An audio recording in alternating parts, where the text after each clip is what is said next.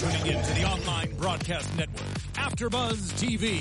Over 20 million weekly downloads in over 150 countries, and your number one source for after-show entertainment.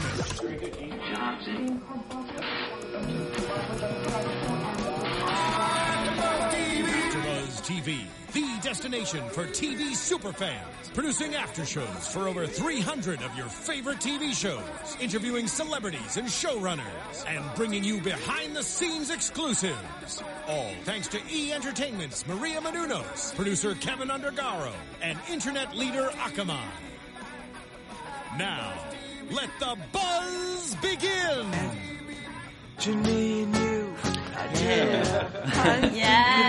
Yes, happy together indeed, because we are back here for another episode of the Limitless After Show for AfterBuzz TV. Greetings all, I'm your host JB Zimmerman. Alongside me are the panel. Frank is back. Thank you. It's good to be back. I missed you all last week. You can find me on Twitter at Let's Go Frank M. It's an exciting episode tonight, guys. Yes, I'm excited to talk about episode for sure. I'm Amanda Richards. I'm happy to be back, and you can find me at AmandaFTA31 on Facebook, Twitter, and Instagram. Yeah. And I'm excited too. Nice. All the social media. Speaking of excitement, we have a very special guest with us today. Yes. The director of tonight's episode 5, Personality Crisis, Joshua Butler. Yay! Hello. Hey. Thanks for having me. Thank you for coming in. Thank you. Yeah. It's his personal favorite song, by the way, that we introed in. Yeah, Happy Frank Together. asked me what my favorite song of all time was, and I had to think about it, but I guess Happy Together by the Turtles won Picked a out. good one. Yeah. A classic. He also, Classic. first, he asked classic or modern, and I said sure. Right. Well, the thing about Happy Together, Yeah. like many bands have tried to cover it, Yeah. but nobody ever got it better than the Turtles. Right. So it sort of works in both classic and modern. It's awesome, and a great way to start the show because, our characters are getting, closer together. Yes, exactly. Throughout the episode. I was thinking about that, the title Happy Together, obviously Brian has sort of a alter ego this episode, more so than in previous ones. He actually names him Badass Brian. Yes. And there is a much bigger difference this episode between NZT Brian and not NZT Brian. Yeah, and it's becoming something that's more of a conflict between the two characters. So, Josh, I wanted to ask you just at the start, this is a brand new, antagonist for Brian. It's himself, and it's himself on video. So when you read that and when you got the script, how did you approach, bringing up this new element to the show? It was really an incredibly exciting development for the show. And, of course, when you're shooting a scene where you have non-NZT Brian and NZT Brian in the same scene, right, you basically have to shoot it in two completely different places and two completely different times. So the idea was that we had to basically, every scene where you see the two of them together, like him talking to himself on video, we had to do them in separate ways. So just the nature of having Jake play both versions of himself just made it an interesting kind of production challenge. But from a creative standpoint, it was really about how to differentiate performance-wise what Jake was going to do on NZT, what we would make the video look like, how much he could accomplish on NZT. Like could he create clay figures? Sure. Could he do some cool stuff with the camera? Could he create like cool versions of the FBI set and a Supermax prison? Sure. It's like you sort of say, okay, well, he can do a lot on NZT, so like how creatively we could just sort of be free to do what we want to do, and then he can show his hungover non-NZT self the joy of what he did the night before. Right. It's so interesting, that beginning scene, because you have the camera on a screen, on the television screen. I'm assuming, just because I have some knowledge of on-set stuff, that screen was a green or blue screen, and then you project the image out. It was blue. It was blue. Okay. And then, because there was too much green in the rest of the shot, so we had to go blue.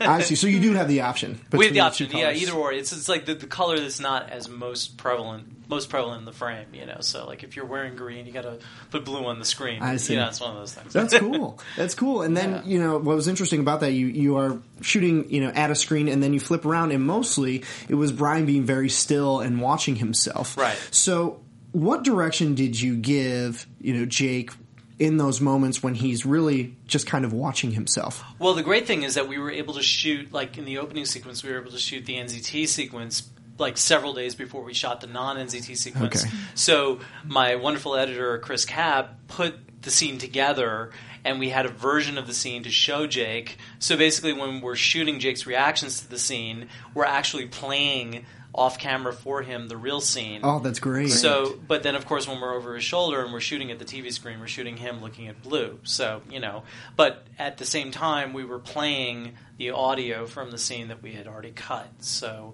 Jake had very, it was easy for him to react to the scene because he was hearing it or seeing it when you see him looking at it. Yeah. That's Very so cool. interesting. Yeah, I would have never guessed that, Yeah. Jake is a great Behind the actor, but he can't really bilocate. So he has Darn to him. work One that day. out. Just budget constraints. I know. What are you going to do? Yes. I do have to ask, though, about the clay dolls. Is that something that was an idea that you came up with? I mean, in terms of, there is a lot of fun that you guys have more with this show than other procedurals. Is that something that you guys could talk about? Is there that creative ability for you coming in as a director of one episode?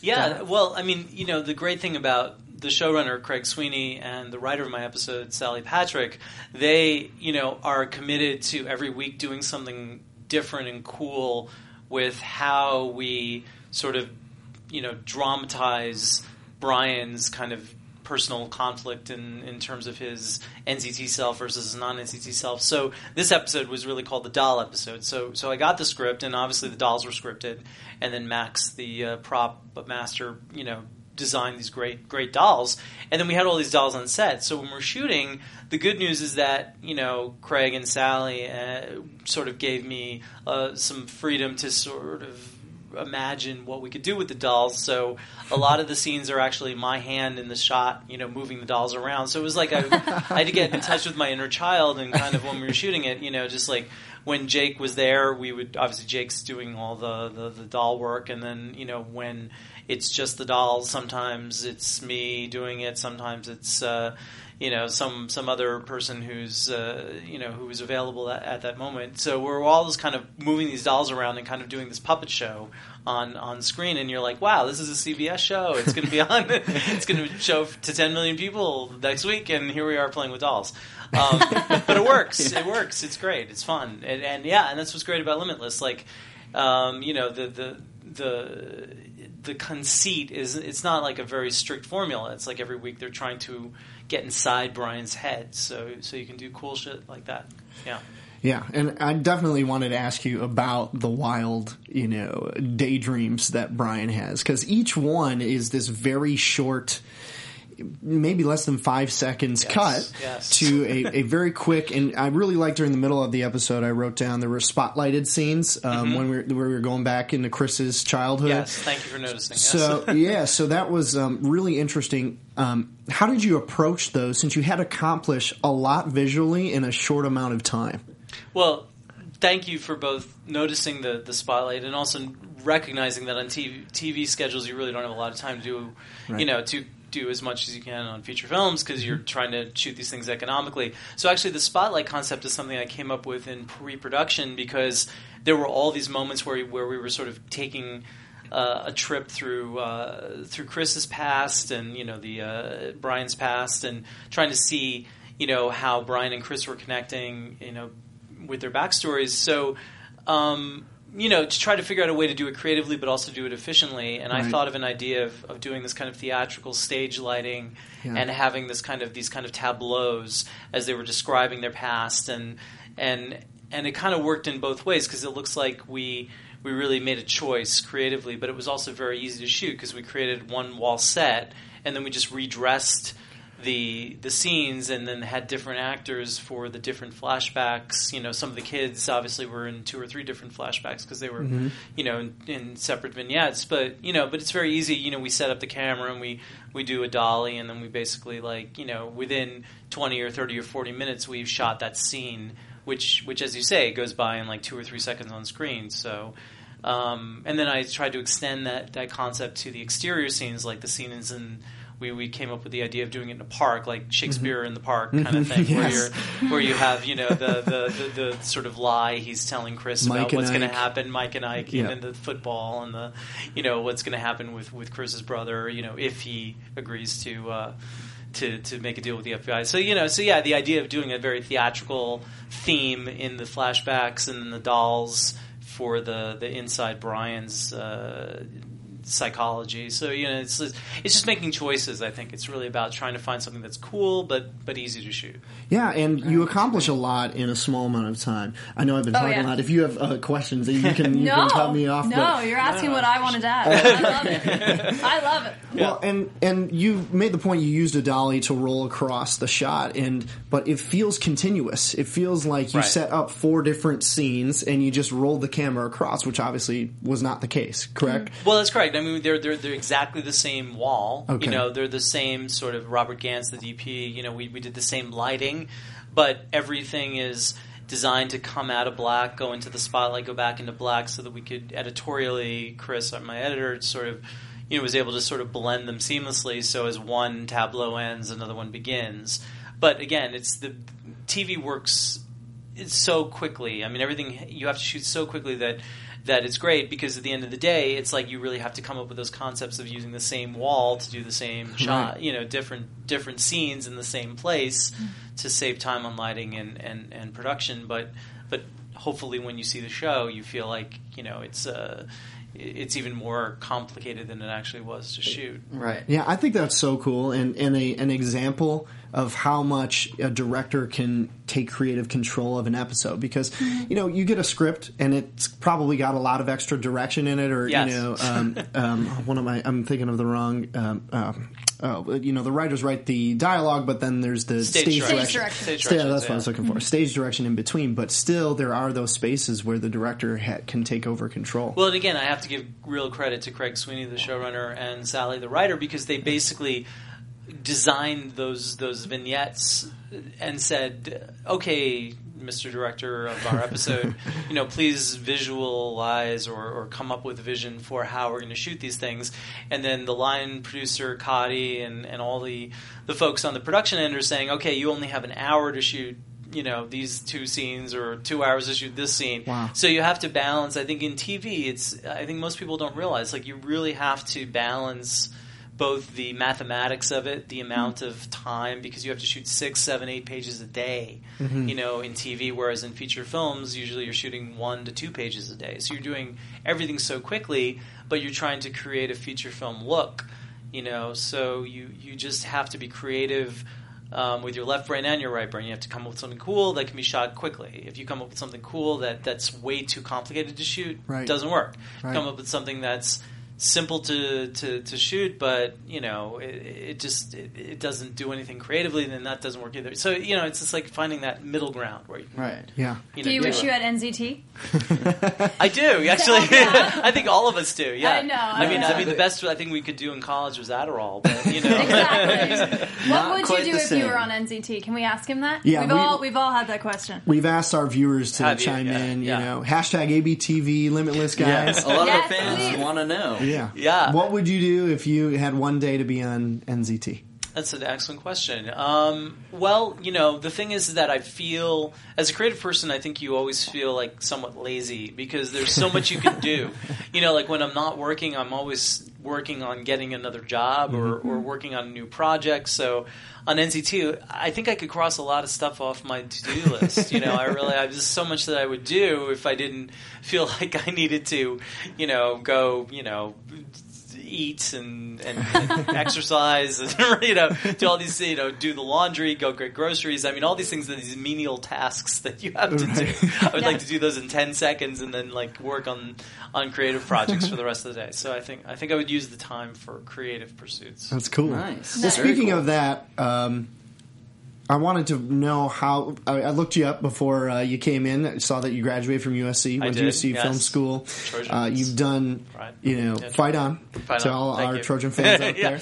Yeah. So you've obviously shameless done plug, Frank. Shameless. I am not from USC. Okay. I'm a Michigan man. So fair enough. USC kicked our butts in 2004. So. All the Bruins have now turned off the show, but That's right. exactly. Sadly, yes. Hopefully, they're staying with you. You've done dozens, if not hundreds of hours of production on film and TV, Vampire Diaries. But I wanted to know what was different or unique about approaching Limitless, and also how you got the job and how the opportunity came along. Oh, no, that's great. I did a show last year called Matador, which was on the El Rey network. That's Robert Rodriguez's network, and he was executive producing this show called Matador. It was a great show. Sadly, it got canceled after 13 episodes. I directed an episode. It's basically, I don't know if you remember the show, but it's about a young CIA recruit who goes undercover to play soccer for this fictional Los Angeles soccer team called the LA Galaxy to try to infiltrate the corrupt organization headed by Alfred Molina. And it was a really wonderful show. And it was produced by Alex Kurtzman and Roberto Orsi, who were producing Limitless, okay. And they liked my episode, and so I was on their list of directors that they liked. So when this came up, Aaron, one of their top executives, who's also a producer on the show, he just kind of recommended me, and they looked at my stuff and said, "Hey, yeah, let's give this guy a shot." So that's so cool. That's cool. how TV directors get jobs. They're like, yeah, I know that guy. Or, right. Oh, yeah. So you don't apply. Right. There's no website to apply. No, Hollywood is full of conversations about people who are on lists, and they all talk about me behind my back. So I don't know what they're saying. But when I get the job, I know that theoretically it was positive. So they were great. So Kurtzman Orsi were great, and then Bradley Cooper's an executive producer on the show, so it's really fantastic to get a blessing from the man, mm-hmm. Mr. Cooper. Mm-hmm. So that's how I get the job. And my other question was approaching Limitless. Oh yeah, how different is it from what you've worked on in the past? It was the good news is that it was really like I felt sometimes I was on set. I felt like I was back in my USC days. I felt like I was doing a student film because you're sitting there and you're shooting dolls and you're walking dolls around and you're right. You're having fun. There was a great sense of fun and creativity that I keep saying it, but Craig, the showrunner, and Sally, my writer, they were just really like encouraging, like you could think outside the box, you could do stuff on Limitless. Obviously, you had to tell an emotional story. You had to talk about Chris. You had to talk about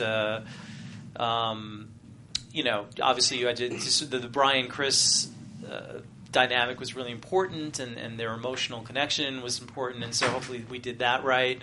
And hopefully, the action scenes we have to focus on those, but then everything else is just kind of this wonderful sort of open season on Brian, just like right. How to get inside his head cinematically, and so that was fresh and new and something I haven't done yet, and I enjoy the comedic elements too because I've done a lot of really dark stuff. I did a bunch of episodes of The Following, which is a great show. But like you're dealing with serial killers, and Vampire Diaries is wonderful, but you're dealing with epic romance and romantic notions, and everything's very, very heightened. Whereas Limitless, you had the fun element too that I love to play with. So it was great. Nice, yeah. No, that's really interesting. I'd love to talk about sort of bits and pieces of that in this episode. So. I know there was a lot of, obviously, questions for you, Joshua, and I'm sure there will be more. But for the fans, I do want to make sure that we recap the episode. Sure. Yes, do your thing. So, yeah, we start off, obviously, we talked about the dolls on Brian, the claymation. He develops this way to talk to himself after NZT, and he figures out the video message. We get a few... pop culture references. Is that something that you guys discuss? I sort of felt like that video, obviously, 50 First Dates came to mind, sending yes. something to, like, someone who may have forgotten things. And just to tag on to his question too, the Entourage, shout out there. Yes, thank you. Definitely. Yeah. Entourage, shout out to perfect. Jens. Perfect. Even the music. We got the music. The car was there. Yeah. Yeah, I mean, a lot of homages. I mean, even Love Actually a little bit with the signs. Oh, the Love Actually, yes, exactly. Or the Bob Dylan. Craig's reference was the Bob Dylan video. Homesick Blues, something Homesick Blues. Yeah, there's a great classic video where Bob Dylan is kind of putting the lyrics of the song on cards and doing that. But yes, Right. but definitely, that any of those references are Very cool. spot Yeah, on. I mean, to me, it was a lot of the notes of The Perfect Recall. Everything he does see, he can kind of revisit, even if he's not paying attention. We see that in a conversation, he's completely spacing out, but yet he's still able to tap into that. Yeah. Was that something that you guys discussed, in the creative with the writer and the showrunner about putting these elements? We talk a lot about this show being a smart show, that doesn't spoon feed things to the audience, but has layers. So if you rewatch it, or if certain viewings, some people can notice more things than others. Is that sort of the different layering that you guys try to do? Absolutely, and actually the scene I love in this episode where we discuss Perfect Recall, where Brian is kind of spacing out and the NCT, he's taking NCT and it kind of kicks in. I loved designing that shot where it kind of comes around, a Steadicam shot where it comes around Brian as the drug is kicking in, and then he's kind of like not talking to Boyle and Rebecca, and they're sort of talking to him and he's not really listening, and then he has to rewind and listen to them again. Things like that. It's a very it's very kind of fun to shoot, because you're sort of saying, okay, well, we have to shoot all this stuff that he has to rewind through and come back to, and the idea of like visualizing what Perfect Recall could be is discussed many times in pre-production. It's like, can he stand there and watch somebody for 2 minutes, talk to them, not listen to them, and then be able to go back in his memory and like rewind it like a VHS tape and then play it back? And the answer we came up with was sure, why not? So and in this episode that kind of works really well, because then you're just in the idea that he's always perceiving things without actually you as a viewer seeing what he's perceiving. Right. I mean, obviously this show is called Limitless, but that's so great to hear that even while you're in production, there is kind of a creative discussion about what his limits are, that he actually does have them. No, it's true, and you because you gotta kind of like have some rules, because otherwise there would be no conflict. Because if you could solve every problem in the world, you have no series, really. Right. So you've got to have those moments where you sort of say, okay, what are the limitations that Brian has versus what can we sort of demonstrate? Where and like what we did with the word cloud, that was in a lot of discussions about how, okay, so you have to take the leap of faith that on NCT he was so creative that he created all those words and he put them up and he hung them like he did, on like a mobiles from the ceiling, right? So you're like, well, yeah, he's just kind of like getting creative when he does that. But then, of course, he has to sit down at a computer, and then he has to actually use the two keyboards, and he has to use the FBI cyber division to actually go through the 20,000 or 50,000 possibilities there could be from all the emails that you could come up with from those words. So, it's that's the constant back and forth I think you have on a show like this. I'm glad you said that, because one of my main questions in watching this episode is how the FBI guys keep getting surprised by all these cool things that Brian does. It's like, shouldn't you guys know by now that he's on a pill and he's really, taking care of things? But I love what you just said about that there are limits for him, because that feeds in, that informs their, surprise and shock when he comes up with these very complex answers very quickly. Sure. So I found that really interesting. I wanted to ask you, moving forward in the episode, we've got the Sam and Chris, brotherly relationship. Yeah. In this type of show, obviously the main and recurring cast members are already established when you come on. How much control over casting did you have? And, can you talk about that process about choosing the characters that you ultimately did cast in this episode? Oh, yeah, absolutely. Well, Derek, who plays Chris, just, like the great thing about shooting in New York City, I have to say, because I shot in New York City, I did episodes of the following there. The talent pool is amazing. Right. You know, like Yes. it's unbelievable because you have all these wonderful people who have taken drama classes and they're aspiring theater actors, and their craft is just fantastic. And I'm sure you must have the same, you know, situation if you ever shoot in London. I haven't, but you know, like the idea of like a city that really values the idea of training actors, and so like there was just a great pool of people who came in for those smaller roles, and and Derek and Sam are perfect examples of like Derek specifically. Who played Chris? I mean, it's just like that was the key in some ways to this entire episode. Yeah. To get someone that you actually empathized with, who could work and play well with Jake, but also just kind of like be in a core. You know, in some ways, Limitless is a fun, wonderful, sort of fantastical show, but in another way, it is a procedural. It is an FBI show, right? You know? So this is the case of the week in quotes, you know, exactly in a hopefully creative and unusual way, but it's still the case of the week. So that was I did have a lot of control. Me, Sally, Craig, you know, all of us, we all had a say, but Derek came in and really kind of blew us all away. He was just so like emotional and empathetic for Chris, and I really think that was one of the most important decisions we made for this particular episode was casting him. He's an emotional anchor. Yeah. In the episode, and especially for Brian, they have a brotherly connection between the two. So exactly what you just said makes a ton of sense that, you know, casting him is really important. I want to go back to something you said, though, during your answer was that, you know, this show is kind of like a case of the week type of show with serialized elements to it. Right. And I thought your episode, and this episode specifically, had the most advancement of our serialized elements. So with Rebecca's dad, we found out more about her dad and I've been, you know, these guys know this. And I can't believe Brian is about to tell her. Yeah, That's we've wanted Too this for soon. a long time. I can't believe it. Yeah, I mean, we don't know how much he's going to reveal. Yeah. So I mean, he could, but at the door, he definitely seemed to have shared a lot of information. That file we were all had. sitting there like, oh my gosh. It was crazy. And then also we get to see Mr. Sands too. Yes. He's had the best line of the episode, the funniest line of the episode. He's like, "What's a clay effigy doing?"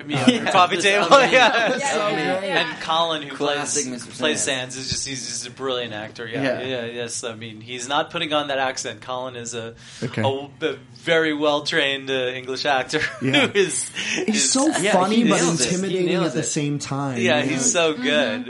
Yeah. It's like a weird classiness and sophistication, but also he's like a hitman kind of. He gives off that vibe, but in such a James Bondy sort of way. It's like, okay. Like, it almost makes him he more broke intimidating. In, Yeah. no problem. Yeah. It does, and he's always reminding Brian, I'm keeping tabs on your where's dad. the scotch? I'm keeping tabs on your dad, and you're going to do your job. And we saw that in the episode halfway through. You know, Edward Morris coming back, which is a serialized element. Yes, we next saw week. Rebecca, Yes. so we saw that. So I really like this episode because you're able to meld together the case of the week element with the serialized portions, which I find the most interesting. I can't wait to find out what happened with Rebecca's dad and how she's going to react. Last week when we saw the painting of her, and she saw it, I mean, you could just see what Jennifer Carpenter is thinking without her saying anything at all. Yeah, I mean, the actors are phenomenal. We got some new ones. Obviously, the procedural stuff, Chris, that whole storyline with his brother Sam, but also Casey is a new character that seems to be reoccurring. Desmond Harrington. Yes, Desmond Harrington. Great actor. Which is interesting because he and Jennifer Carpenter worked together on Dexter. Yes. So, question for you, is that sort of a casting call that you guys were discussing? Their previous, like having a chemistry, you know, they were in a relationship on a different show, so they've obviously worked together before. Is that something that sort of, you know, you thought would be helpful for the show, a previous relationship? Yeah, I mean, that is actually so not a coincidence. I mean, Jennifer brought up the idea of casting Desmond, so and everyone we were all like, yeah, that's a great idea. You know, sure, would you be interested? And yeah, I mean, we you know, obviously the role was written for someone who could, you know, do martial arts, and we were like, oh, what does Desmond feel about that? And he was totally gung-ho, and our stunt coordinator, wonderful guy, Jared, just was like, yeah, I mean, everyone, both Desmond and Jake were really down. They did several days of training for those sequences, So really, I have to credit Jennifer Carpenter for that, because she was the one like going, "Hi, I think we should cast Desmond, as Casey," and we're like, "Yeah, sure, let's check into that." We did read a lot of other people for it, but Desmond and Jennifer have a wonderful chemistry, and they're also really good friends in real life. So it's just kind of made sense. I'm disappointed, though, as a fan. I was hoping for Brian and Rebecca to get together and have a relationship. I think there's still time. There's still time. Well, no, it's very interesting you say that, because I think that's obviously I do, having done 11 episodes of the Vampire Diaries, I'm constantly thinking about ships, Right. and I'm thinking, and I was totally on set, like telling everybody, I was like, everyone's going to be shipping Brian and Rebecca by now. Yeah. I mean, I sort of called it because we shot the episode, a couple months before it even premiered. So, but I was like, I promise you. And everyone's like, well, maybe we're not sure. And I was like, well, I think so. I think you've got really like a love triangle that might develop in this episode. Yeah. So I'm curious to see what people think, if they're shipping Brian and Rebecca, if they're not, if they think they're good as friends and colleagues, or if they really feel that there's a potential romantic possibility. Because I think the show leaves it open ended. Well, I think I Right. predicted that week 1 that they were going to hook up. I was really hoping that they would, but I think in episode 2, she gives him a tremendous compliment where Brian's going out on a date with his ex. Right. And he's like, I need NZT, I need it. And he meets with her and she says, you're the same guy. Yeah. And gives him this tremendous compliment that gave me chills, honestly, when she said it, because it seemed like she sees the real person. And it's not just this buddy-buddy friendship, but there's definitely something deeper there. Whether or not it's going to be a relationship, I guess we'll find out, because Brian met with his ex-girlfriend, didn't work out, and now we see that Rebecca has someone currently. So maybe I was just jealous that my prediction didn't come true.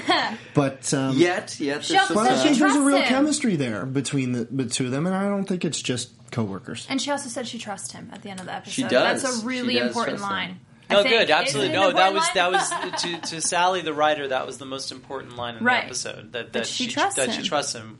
And for me, my favorite scene in the episode is the scene prior to that, where Brian and Rebecca are actually talking by the window, and there's just such a great connection. Obviously, Jake and Jennifer are great actors, but just the idea, and it was a beautifully written scene, the idea that they could question their entire approach to what they do, and there's something beyond romance in a way. There's something deeper in a way that the connection that I think they have that obviously if you do ship them, that's great. If you don't ship them, I still think there's something really amazing about that bond. Yeah. And there's such a great scene, obviously, after the whole Chris tragedy when he gets shot and killed.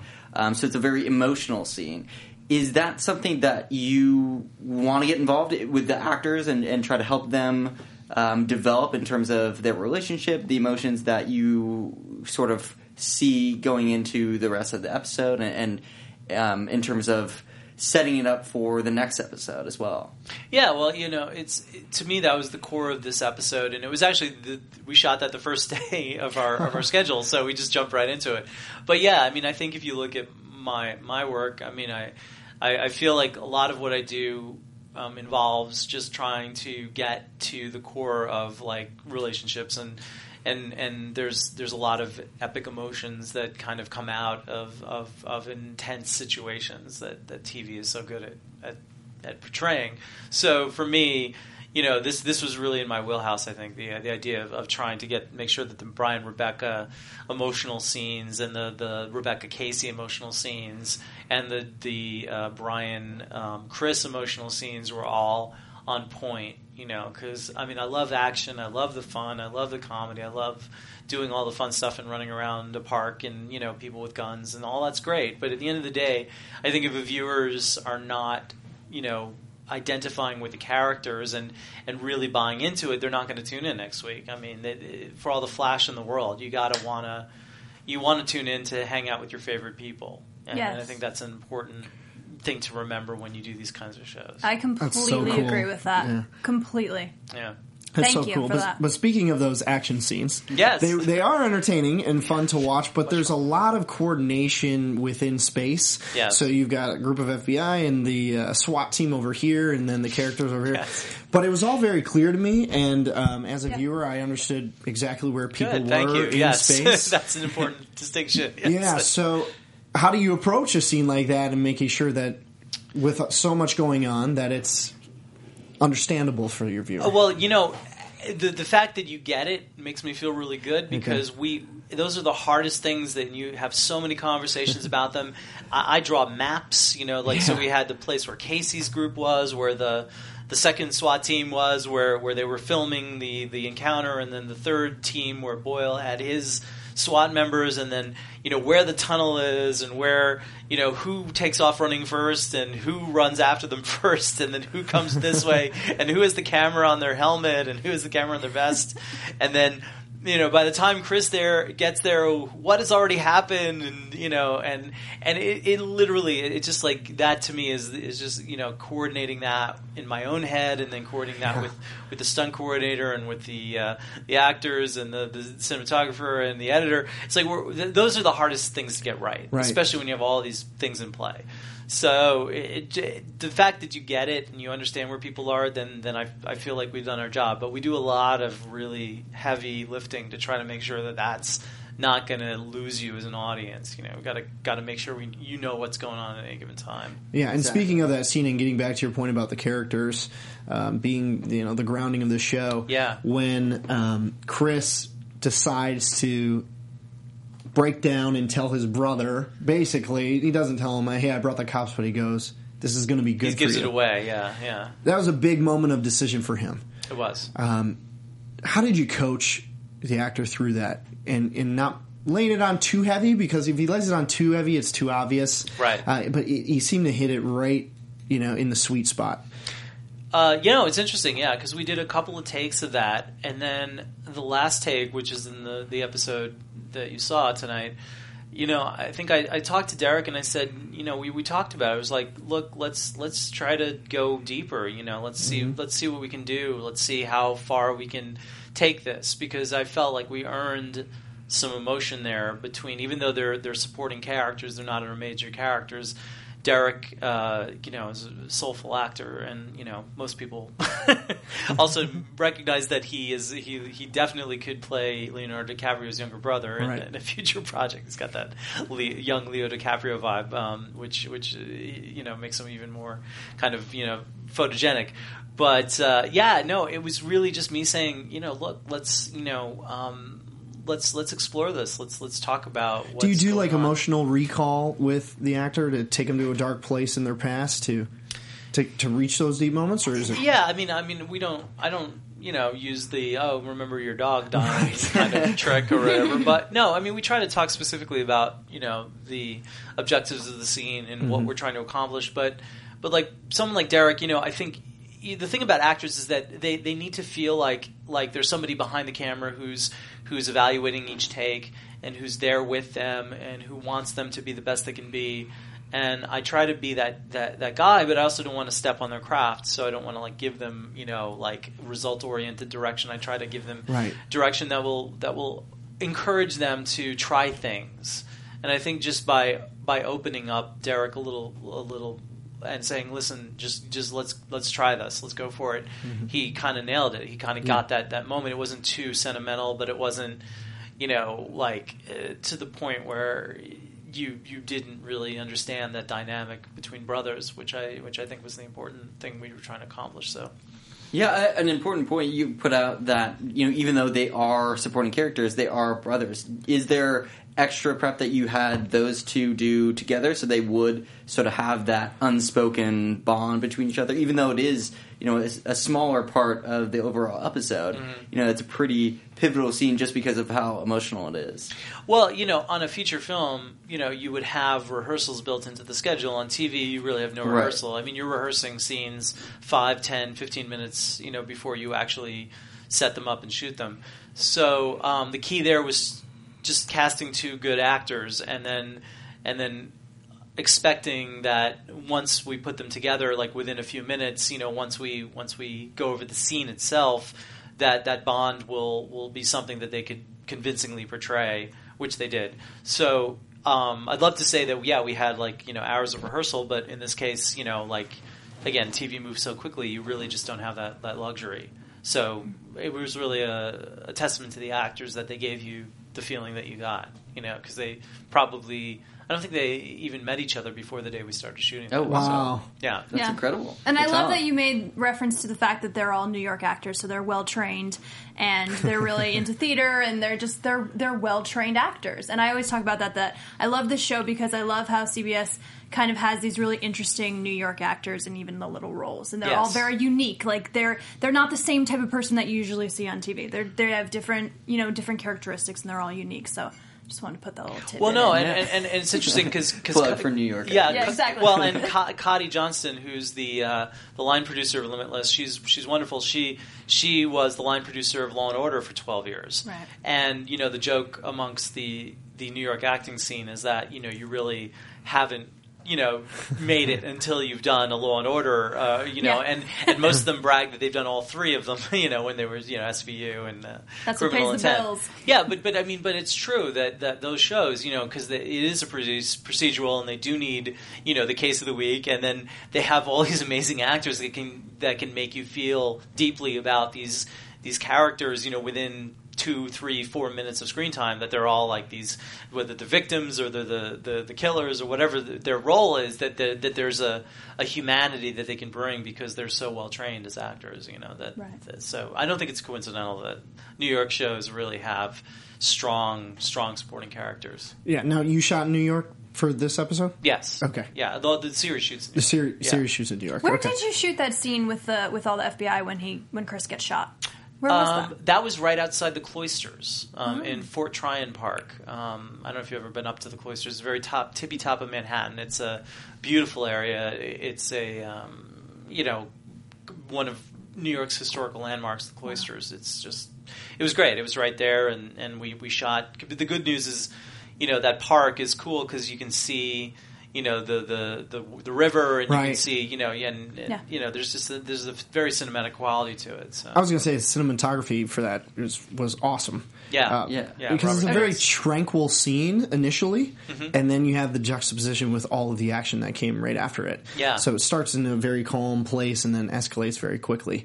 Throughout the episode. I mean, even in the very beginning, when there's the SWAT scene, you have to do that with an intense riot, like breaking in, but also the comedy of Brian getting punched in the face. Yes, exactly. Yeah, Right. Yeah, and we shot that in the Bronx. Yeah, that was an actual housing complex in the Bronx, and it was funny because as that was happening, there was all these dramas going on in various apartments, and you're shooting in a live location. What's great about New York, it's not a set. That's a real place, and life is really going on as you're shooting. So I think that helped us a lot. The idea of just being in that kind of a place where you had the two things going on at the same time, and the juxtaposition of the comedy and the battering ram and the raid of the apartment, all that fun stuff. So.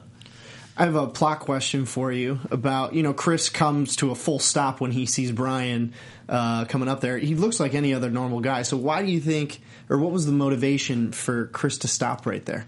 He's not wearing a badge. He's not dressed up as the police. So yeah, we talked about that a lot. I mean, it's interesting because what we did was we built a fence behind that wasn't actually on set because we were like, okay, so why doesn't he just barrel past Brian? Right.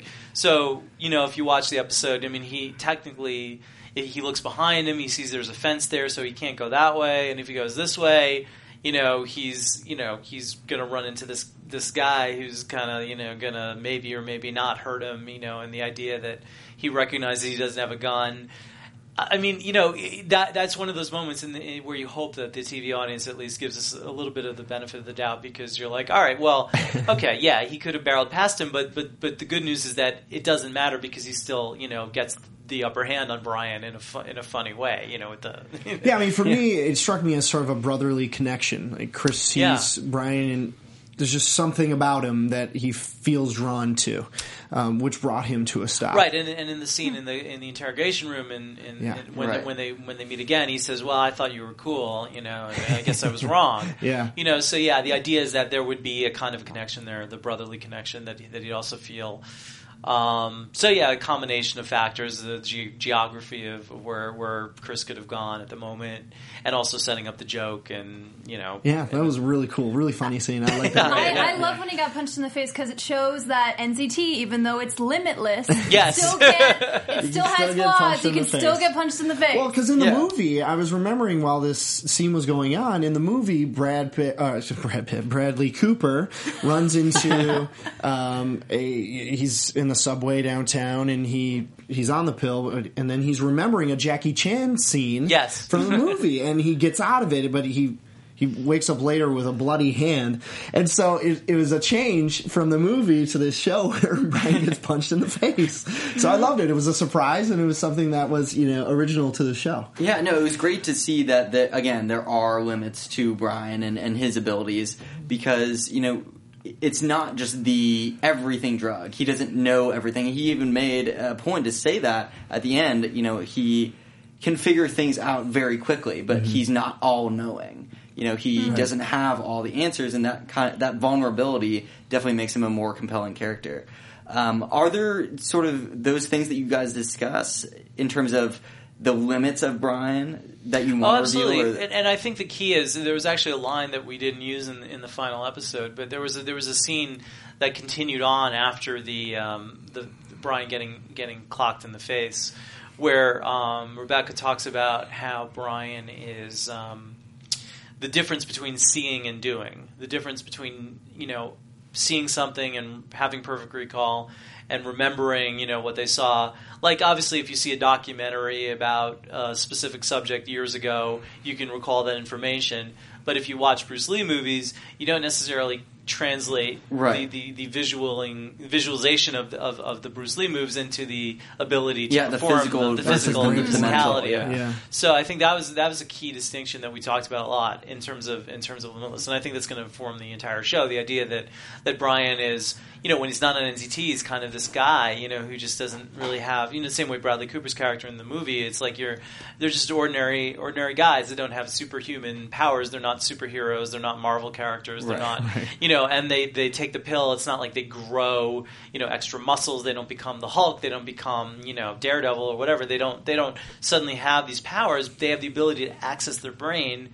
But as we all know, thankfully nerds are sexy now. But but in high school it didn't feel too good to make it. It's straight A's, and then you look at the jocks and they're like, well, they're actually doing it. They're out there. They're making they're winning the football games, and we're there, just sitting in the corner, doing our homework. But I think you got the last laugh. Well, no, I mean, thankfully, it swings around after a while. But and people with brains are actually are valued in different ways. But I think that's great about Brian and his character, and that idea that he can't just do it if he watches it, So right, he actually has to perform it, which he did with Casey after the training. He does right. He had to learn it exactly right. I mean, he did watch on his iPhone some training videos, and he got a leg up on it. He learned it in 24 hours, whereas it would take most people to learn years, right? So there's that element of NCT, which is great, but the idea that he has to physically go through the motions of it, exactly. which he does with Casey, which was,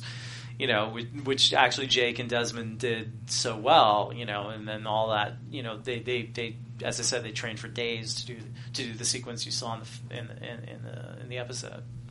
That's very cool. It looked authentic to me, for sure. Oh, good. Yeah. Well, no, and I had my stunt coordinator, Jared, next to me at the monitor, so I wouldn't call cut until he said, "Oh, no, that was good," because I don't know the intricacies of martial arts. Right. I mean, I know what looks good to me, but sometimes he'd say, "No, we need to do one more," because there was one little thing that anyone who's an expert in martial arts would know was not, the right move. Right. So we had to sometimes do those moves 2 or 3 or 4 times in a row until they got it right, but never more than that, because Jake and Desmond were so well trained. Right. Yeah. That's great that you guys take that extra care to make sure that the show is authentic. I mean, it's such a smart show. There's a lot of crazy stuff that you guys throw out that is way over my head and perhaps some viewers as well.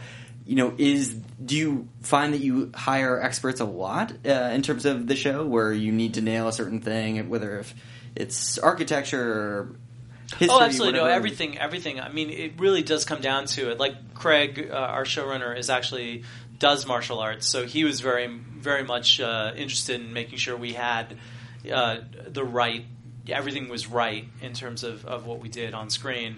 Jared, our stunt coordinator, luckily had a lot of experience in that area.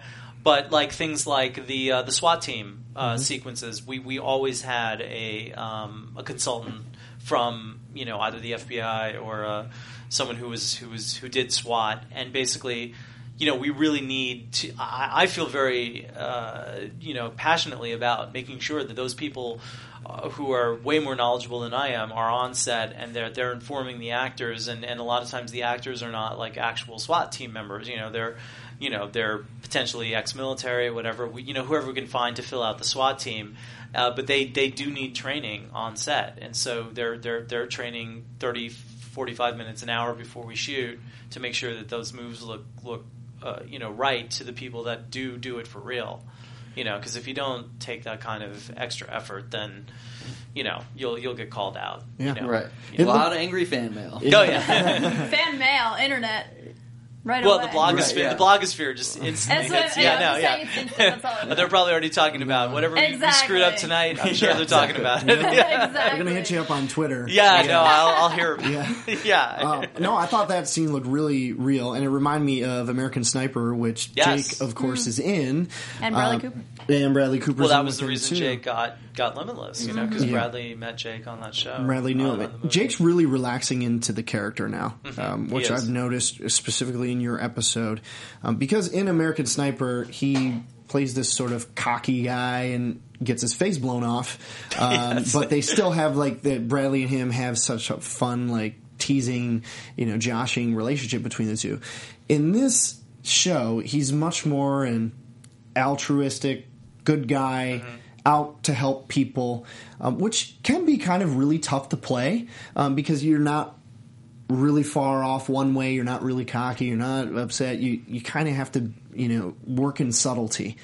So what did you see in the growth of Jake throughout? I'm sure you've seen the other episodes for the series all the way through to yours and in working with him. Well, I think what's great about tonight's episode, and I think everyone recognized that, was that, and I mean, I hate to put this all on the character of Chris, but I think the idea of Chris brought out so much of Brian's character, the idea, and that's why I think casting Derek Go was so important, because that, the scene where Brian is talking to Chris, and Chris comes to Brian and says, "Look, I need to talk to you. My brother's gonna, do this terrible thing, and he's going to go to jail, and why is he doing this?" And those are the types of moments I think for characters to really emerge and to come to fruition. You almost need to see them interacting with other people. Yeah. And in the first 4 episodes, which I love dearly, I mean, I love this show, and I think it's an amazing show, and I think everyone did an amazing job in the first 4 episodes.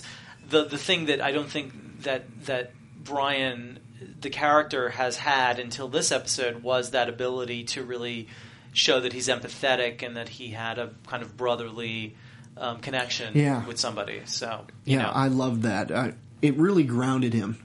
And we talked a couple weeks ago about when he met up with his ex-girlfriend. I thought that was another layer that we got to see that peeled back for him. Shauna, and then this episode tonight with Chris, the Chris relationship, added even more for me. Mm-hmm. Right. The title of this episode, Personality Crisis, is so resonant in everything. Every relationship, Brian and himself. Yes. Brian and Rebecca. Brian and Chris obviously had a heart-to-heart.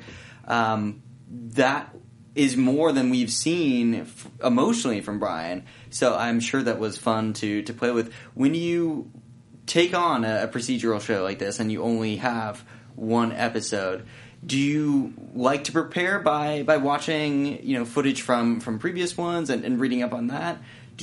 How much do you keep fresh in your mind that you want to bring to to new episodes? Well, no, that's a great question. I mean, I think that's the $1 million question for a television director, because I think you need to first immerse yourself in the world of the show that you're directing. Because TV directors are rotated in and out of shows, and most people don't quite understand the process. Even I don't understand it sometimes. But the idea of like the fact that you direct 4, 5, 6, 7 different series in a year, and you do episodes, but you're coming into something that was created, and your goal is to give it your own, personal stamp as an artist, as a filmmaker, but you're also working within, what has been created. So I always read the scripts. Sometimes the cuts aren't available for the shows that are just previously shot, because, the way episodes are overlapped. One episode shooting while another one's prepping, another one's in editing, another one's in post.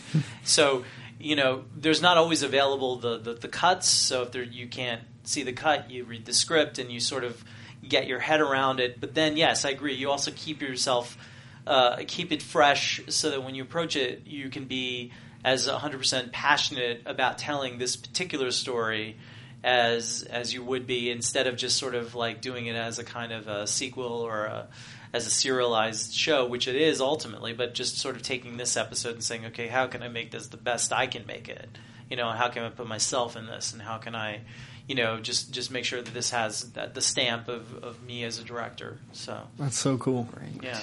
Are you working on anything else right now? Do you have future projects coming up that on Friday can pay attention to? Friday, I go off to direct a show. It hasn't premiered yet. It's called The Magicians. It's going to be a show on the Sci-Fi Channel. It premieres in January. It's based on a best-selling series of novels. It's kind of an adult Harry Potter.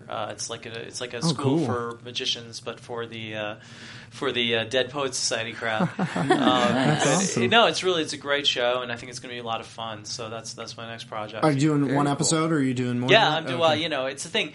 Also, all these shows that are new, they hire you for an episode, and then you cross your fingers and hope the show gets picked up for more episodes, so you can do more. Right. But so you're doing the pilot? No. The pilot's okay. been shot. Oh, okay. I'm doing episode 10 actually Gotcha. of the run. But right now they're doing 12 episodes, and and again, once it premieres, hopefully people watch it. It's a nail biter.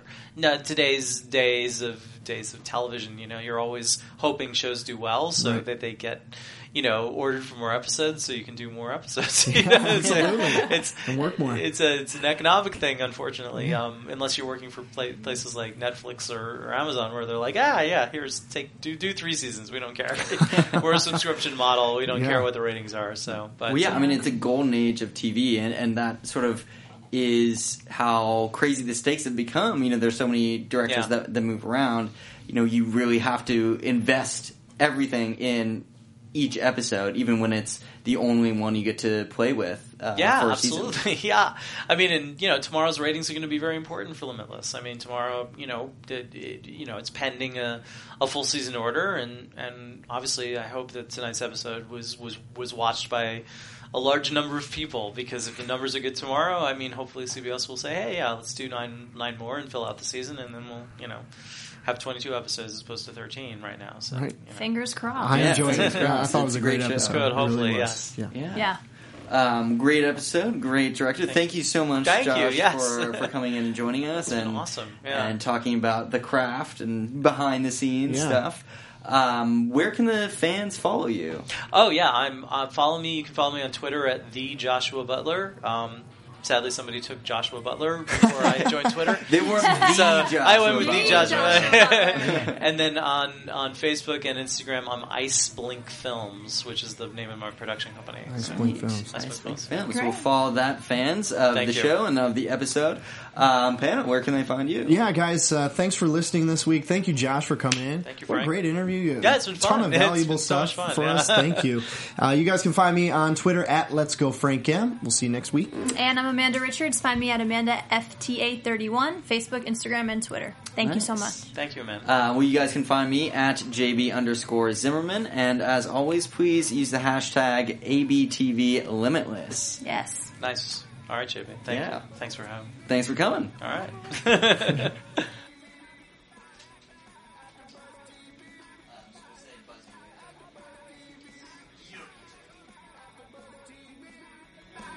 From executive producers Maria Menounos, Kevin Undergaro, Phil Svitek, and the entire AfterBuzz TV staff, we would like to thank you for listening to the AfterBuzz TV network.